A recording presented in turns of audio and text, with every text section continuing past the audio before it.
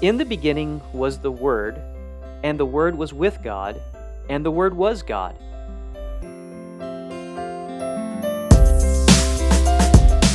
Welcome to Working with the Word, a weekly podcast designed to equip you with the skills and confidence for deeper daily Bible study. I'm Jeff O'Rear. And I'm Emerson Brown. Thank you for tuning into the 45th episode of Working with the Word.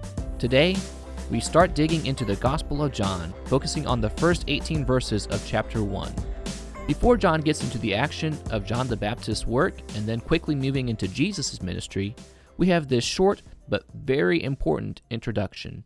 As we talked about in our last episode, John tells us towards the end of his gospel, the reason for writing is that so we would believe that Jesus is the Son of God, and that by believing we would have life in his name. That's the somewhat paraphrase I'm thinking of, or can get in my mind right now, of John 20, 30, and 31.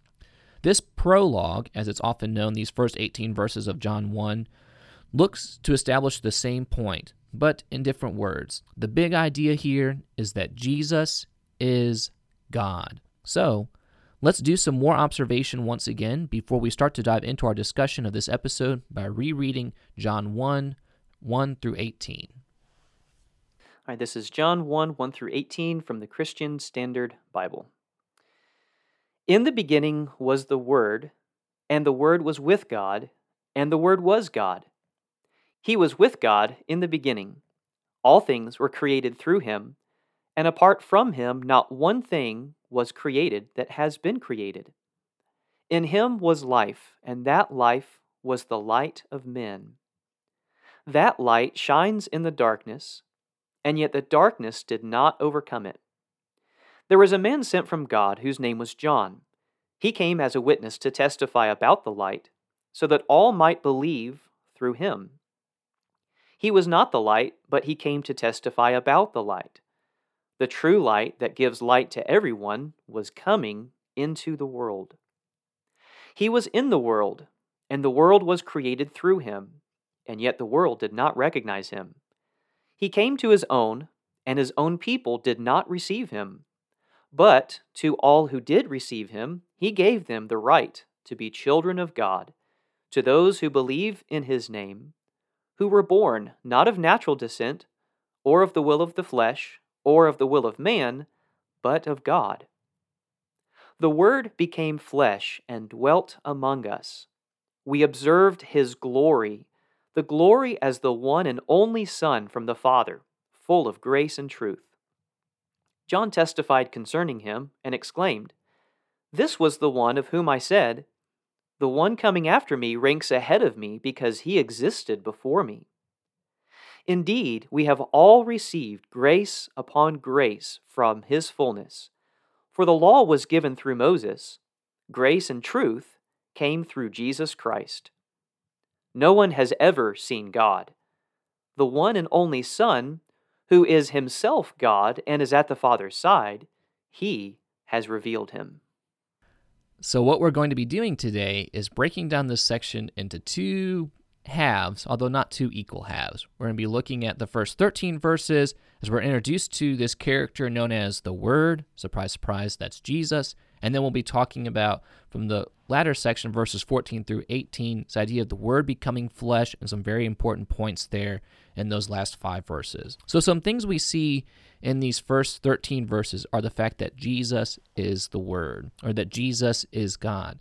John begins with, "in the beginning," which probably for a lot of us who are familiar with the Scriptures, or at least familiar with the story of the Bible, is reminding us of Genesis. In the beginning, God created the heavens and the earth. And there are a lot of parallels between what we see, some themes and topics in John 1 here, with what we see even in Genesis 1 in the creation account.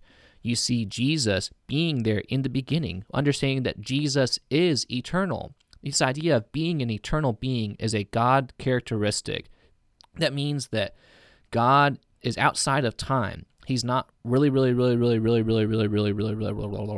old. You know, you can just kind of keep saying really until it just becomes a whole type of mumble there. The idea is he has no age. He's outside of that concept of time. That's hard for our time-bound bodies and minds to understand, but the same thing is true about Jesus, that he existed there at the beginning and even before the beginning of creation. And in fact, we even see and hear his role in creation. We see him that apart from him, not one thing was created that has been created. So all that was there described in Genesis chapter 1, Jesus is involved in that work of creation. That's, again, more God work. God has the power to create like that. Yeah, and the first thing that would jump out to the original reader are those first three words, in the beginning. And John wants us to think about Jesus' role there in Genesis 1. In the beginning, God created the heavens and the earth. And what John is telling us is that Jesus was there and Jesus was present. And not only that, but he was active, right? Mm-hmm. And if that's true, then he is, as you point out, he is eternal. He existed before the beginning. And this is jumping ahead just a little bit, but later on in verse 15, John the Baptist, talks about how Jesus is greater than him because he existed before me. We know from Luke's account that John was actually born before Jesus. So in what sense did Jesus exist before him? Well, because he always has existed. And so, yeah, John wants us to think about Jesus' role as the creator. And that's really clear here from John chapter 1. Mm-hmm. Now, speaking of John the Baptist, we get some verses about him in John chapter 1, verse 6 through verse 9. And it's kind of weird. Here we are talking about the Word. He's bringing life and light to people who are in darkness, and we see that the darkness is not going to overcome him. We saw this about him being eternal and his power in creation. And all of a sudden in verse 6 is, hey, here's this guy named John. It's like, okay, is he the Word? Why are we talking about him? And in fact, John the Apostle, who's the writer of this gospel, goes on and explains, now he's not the Word, he's not the Messiah, but he is going to do some very important work that's going to help prepare the way for the Messiah. As we're familiar with from many of the other gospel accounts, most of the gospels or all of the gospels are going to have early on some work of John the Baptist and what he's doing. And even here in John, we see some of that as well. So as we're talking about John the Baptist, and here's this guy John in John, we're going to do our best to try to make sure we distinguish early on about, we're talking about the writer, are we talking about the person of John the Baptist? But I think we want to see the fact that John the Baptist is preparing the way for the light. Verse 8, once again, he is not the light or was not the light. He came to testify about the light. And verse 9, very important, the true light that gives light to everyone was coming to the world. Jesus is going to come, and he is that true light we're really interested in learning more about. Yeah, and you're talking about light and darkness. That's another connection back to Genesis chapter 1, because the very first thing that God made was light. He said, "Let there be light," and it says there was light. It just happened. And another connection to Genesis 1 is this idea of the Word. I mean, Jesus, before he's even introduced as Jesus, he's introduced in kind of, to our minds, kind of this strange way as the Word. But if you remember in Genesis 1, God speaks, and just through his Word, he creates and he gives life. And it's the same way with Jesus. Jesus is that life-giving power. Jesus is the one through whom this light comes and this life. And so you think about Jesus being the Word, he's God speaking to us in a very personal way to give us life and to show us light. Exactly. So all these things we're learning about Jesus here, we need to get into this final section of these first few verses and see that, okay, we know about this John the Baptist guy. He's just referred to as John right now. He's preparing the way for the light. But understand that there's going to be some conflict. We're introduced to a theme here of coming off of the idea of light and darkness and understanding that Jesus is the light. That's going to continue throughout the gospel. There will be times that Jesus talks about how he is the light of the world, or how there are those who are in darkness and they don't like the light. And so we see in verse 10 and verse 11, there are some in the world who really are created by Jesus, but yet they're going to choose to reject him. They're going to choose to not believe in him, to not accept him as God. They're going to discredit him for all the signs that he does and say that that's not really true, or he's working of the devil and doing things like that. But as we move forward, we understand that we need to look for these confrontation or rejection stories that are going to be there throughout John's gospel and how people are approaching Jesus and responding to him. The flip side of that is what we see there in verse 12 and verse 13, is there are some who are going to receive him, or some of those who are described as those who are going to believe in him. And those people are going to be people who are known as children of God. Now, they're not children of God because they were born into the family of Abraham or because of any other man-made way.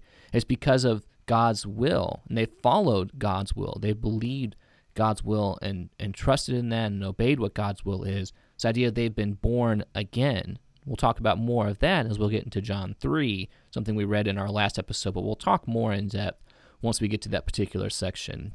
And so continue to look for those ideas of, are people rejecting Jesus? Are they accepting Jesus? And those are good things to know as you read the gospel. But we'll go ahead and say now the most important thing to do with that information is to say, what are you doing with Jesus in these stories? When John goes and talks about how there are some people who choose to reject Jesus, Jesus will be in a crowd of people, he'll be doing these signs, and some people will have this kind of, I imagine it's, 4 or 5 people who have kind of stuck their heads together and say, could this be the Messiah? Some people are like, no, that's crazy. He's just some stranger. And some people are like, I don't know. I think it could be him. And I think the point when John is talking about those and records those short conversations for us is he's trying to get us to think about where are we in the spectrum? Mm-hmm. Where are we in our faith and belief in Jesus? And as you look for even that phrase going forward in the gospel, look for the idea of belief and how often it's connected to the idea of eternal life and how we must believe in Jesus if we're going to be looking for that salvation, for the eternal life, if we really will be children of God. And yeah, that's really helpful to remember because I'll be honest, the Gospel of John it's probably the hardest gospel for me to grasp because, and this is something that we've talked about in our preparation for these episodes, John is kind of an abstract gospel. I mean, he talks a lot about light and dark and bread, and I mean, some of those are bread is a tangible thing, yeah, but light isn't. I mean, we can understand the concept, but he doesn't tell stories in John like the parables of Luke or Matthew, and so Matthew, Mark, and Luke are kind of more tangible, to grasp, but John is very abstract, and especially here in the first chapter, you've got all this, the word and light and dark. But really, all of this is not meant to be philosophical or like theological. Obviously, it is theological in that it teaches us about Jesus and God, but it's not just for the sake of, oh, that's really interesting. Right. Like you're saying, it's meant to be very, very down to earth when it comes to what are we going to do with Jesus, right? Yeah. And I find it interesting what John says, that Jesus came to his own, which I think refers to the fact that he came into the creation that he made. He built this, and yet he's inserting himself into it, and yet his own people did not receive him. The very people that should have known, should have recognized who he was, not only as the Messiah, but as the Creator. And we're going to see Jesus proves that over and over again. They didn't receive him. And will we, receive him? What are we going to do with Jesus? Absolutely. So speaking of maybe some topics that are somewhat difficult for us to grasp or understand mentally, we're picking up in verse 14. And so the Word we described as being the creator of everything and eternal, existing before time, the Word became flesh. I'm not sure how much we'll be able to try to get into that or explain that, but that at least transition us into our next section, Emerson. Yeah, so you're right. That is really one of the hardest things to understand about the gospel. Verse 14, the Word, so this Word that we've just described, the one that was with God in the beginning, the Word was God, and he made all things in the beginning. He became flesh. So God became flesh in some way. And there's no way that I can explain that. The fact that Jesus can be 100% deity, which I think the Bible very clearly teaches. He is 100% deity. He shares the characteristics of being eternal, the all-powerful one. He takes upon the names of God for himself. But at the same time, he is fully a human being. I mean, he He suffers as a human. He feels the limitations of being human. He gets hungry and things like that. The Word became flesh. I don't know how to explain that, but we're going to see in John that that's exactly who Jesus is. And whether or not we can grasp it or even explain it, this is who Jesus is. And this is what John wants us to contemplate about him. Hmm. And the most amazing thing is that it says the Word became flesh and he dwelt among us. And I think that's really, really important for the gospel. This word dwelt can also be translated tabernacled. He tabernacled among us. And if you kind of zoom out to, the whole story of the Bible, of course, the theme of the tabernacle is really important. And Hmm. later on that is transferred kind of to the temple theme that's developed. The fact that God dwells with his people. And he wants to have that relationship personally with his people. And, we see in the Old Testament, they build this tent where God can dwell among them in some limited way. And then later on the temple, and God can dwell in them again in a limited way. But here we have God himself, the Word, actually living among people, living among us, very literally. Hmm. And so you see that Jesus is kind of the fulfillment of all of that.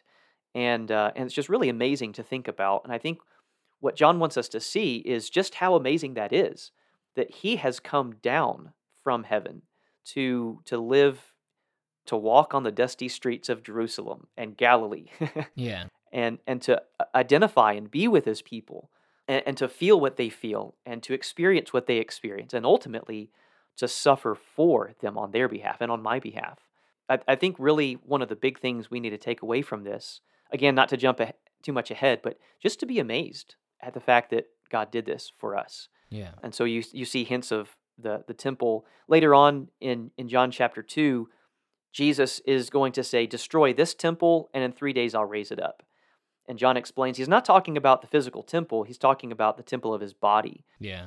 And so Jesus understood that he was God in the flesh among his people, and that he had come to dwell among his people. One of the other really cool things about this last section, and we won't get really in depth with this, but when you read verses 14 through 18, there are a lot of connections to the Old Testament, just like in the first section, in the beginning, creation language. If you go back and read Exodus 33 to 34, you see a lot of connections here to John 1. So in Exodus 32, the Israelites are at the foot of Mount Sinai and they start worshiping the golden calf. And because Moses is up on the mountaintop, they're wondering where he is. Yeah. And after that, Moses goes back up to the mountain after he sees what they've done, and he intercedes for them. And in that process, in that conversation with God, in Exodus 33, Moses says, "Show me your glory." God has said, "I'm not going to go up with you to the land. You can go up by yourselves." Moses knows that's not going to work. It's going to fail. It's a doomed mission if God is not with them. And so he says, "Show me your glory." And here in John 1, it says that we observed his glory. And it's the glory of Jesus. Jesus is the perfect manifestation of God's glory because he is God.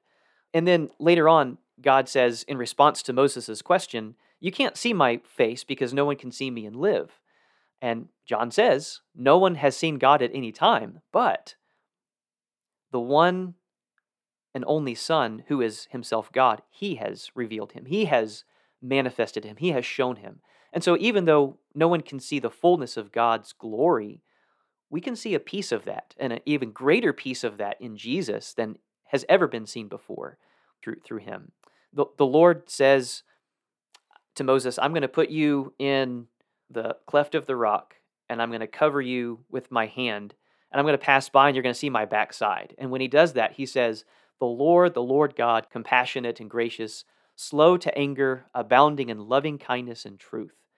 There's two qualities there of God that are mentioned here in John 1, that Jesus is full of grace and truth.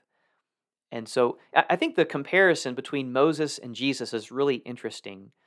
And the comparison is not, okay, the Old Testament and Moses is all about law, you have to obey, and that Jesus is all about love and just grace and mercy and forgiveness.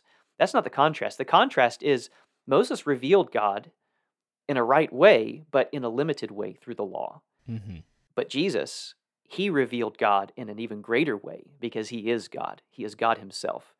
And so, and one of the coolest things about that is that the reason Moses was on the mountain to begin with was to mediate for the people's sins. He was there to go between the people and God.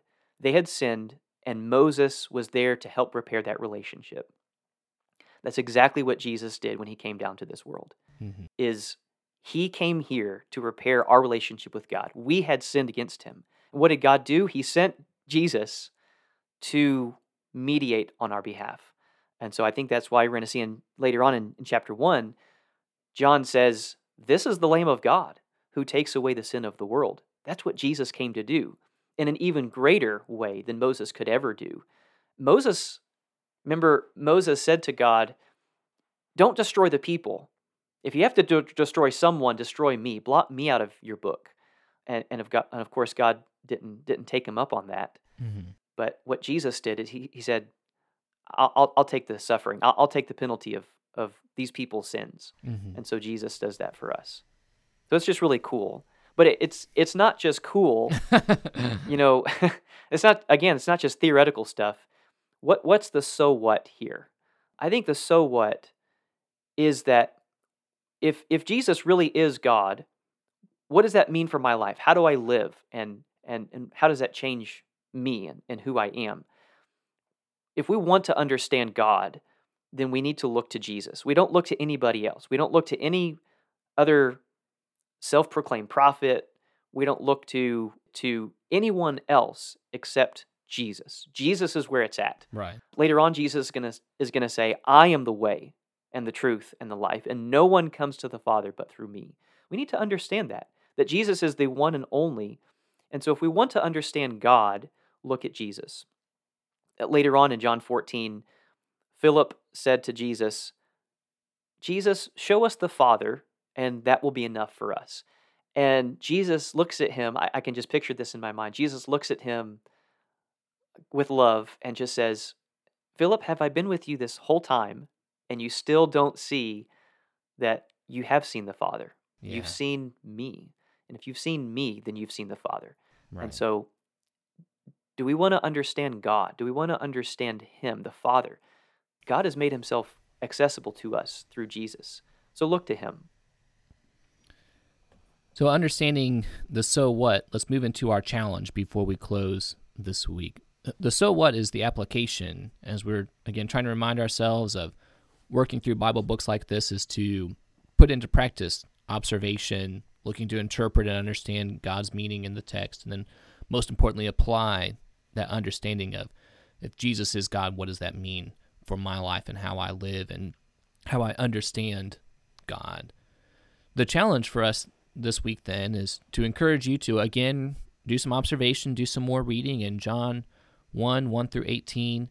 And we've been mentioning Jesus is God, and there are a few things that we've said that we think back up that point. But we want you to try to find 2 or 3 things from John chapter 1 through 18, that help you to clearly see that Jesus is God. Now, we may go and talk about how, again, that doesn't necessarily mean we fully understand. We could read something like, the Word became flesh, and understand that Jesus is God and Jesus is man, and 100% plus 100% equals 200%. And I don't know how that works in a human being, but that I believe that to be true. But we want you to try to find out some type, or to see from the text a few things that will help you to remember and to help you grow in your convictions that Jesus is God. Thank you for tuning in to Working with the Word today. Next time, we'll finish John chapter 1 as we move further into the text and see Jesus' first interaction with his disciples. Until then, we want to remind you that we're still taking requests for our Difficult Passages series. So if you've got one that you'd like for us to explore, please send it to us. As always, you can find and reach out to us on Facebook and Twitter at Working with the Word, on Instagram at workingwiththeword.podcast, or send us an email to workingwiththewordpodcast@gmail.com. All one word, workingwiththewordpodcast@gmail.com. So until next time, may you grow in the grace and knowledge of our Lord and Savior Jesus Christ. To him be the glory both now and to the day of eternity.